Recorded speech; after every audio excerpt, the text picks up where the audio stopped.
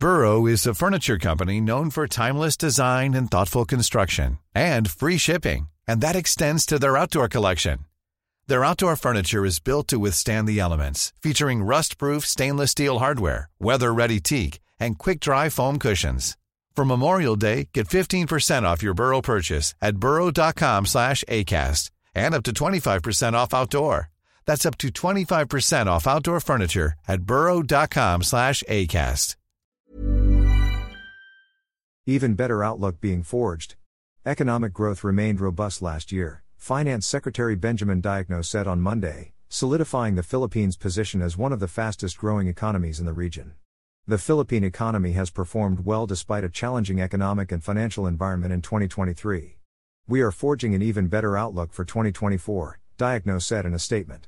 While growth was better than expected in the third quarter, the year-to-date result was still below the 6.0 to 7.0% target at 5.5%. Analysts expect the full-year goal to be missed as fourth-quarter growth would need to accelerate to 7.4%.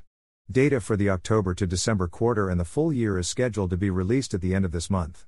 The Interagency Development Budget Coordination Committee, meanwhile, last month revised the 2024 growth target to 6.5 to 7.5% from 6.5 to 8.0%, noting the potential risks of a global economic slowdown, El Niño, other natural disasters, as well as geopolitical and trade tensions.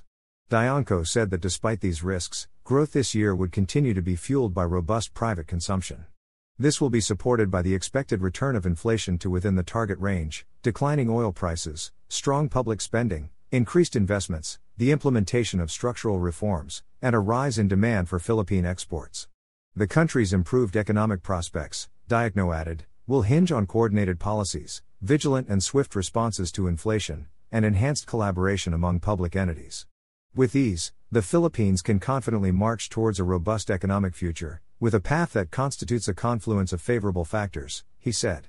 Diokno also noted the goals of a lower fiscal deficit to gross domestic product, GDP, ratio of 5.1%, a debt to GDP ratio to 60.0%, and sustained infrastructure spending of 5.0 to 6.0% of GDP.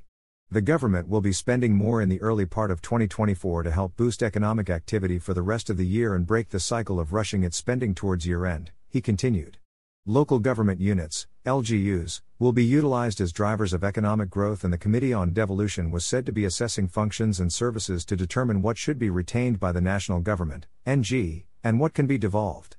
To tackle the remaining economic agenda items, concerted efforts are needed. With this, we require significant contributions from the NG, LGUs, and GOCs, government-owned and controlled corporations, Diokno said. By pursuing close coordination among these units, we can unlock our full potential and achieve lasting economic prosperity, he added.